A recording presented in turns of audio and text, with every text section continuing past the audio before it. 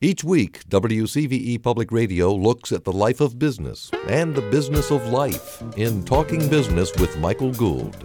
The older I get, the wiser I get, and the more I realize that I want to spend my precious time doing the things that I like to do and the things that I'm good at doing.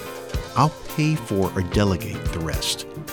Doing what I enjoy brings me pleasure, self-satisfaction, and a sense of completion when I'm finished. Having to do things that I don't enjoy usually brings stress, which makes me procrastinate, and that frustrates other people. Every once in a while, I'll end up having to bring in someone else to clean up some project that I started. Let me tell you how I needed to be saved a few weeks ago. I don't like working in the yard, but in an attempt to save a buck, I strayed from my time-tested principle of specialization and set out to do my own spring lawn care.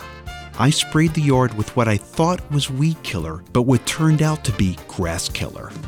Yeah, I know what you're thinking. Bless his heart.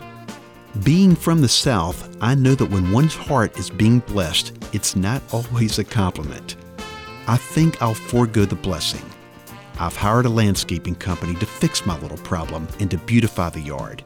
It's an investment that not only frees me and enriches the landscaping company, it's one that my wife and neighbors can appreciate.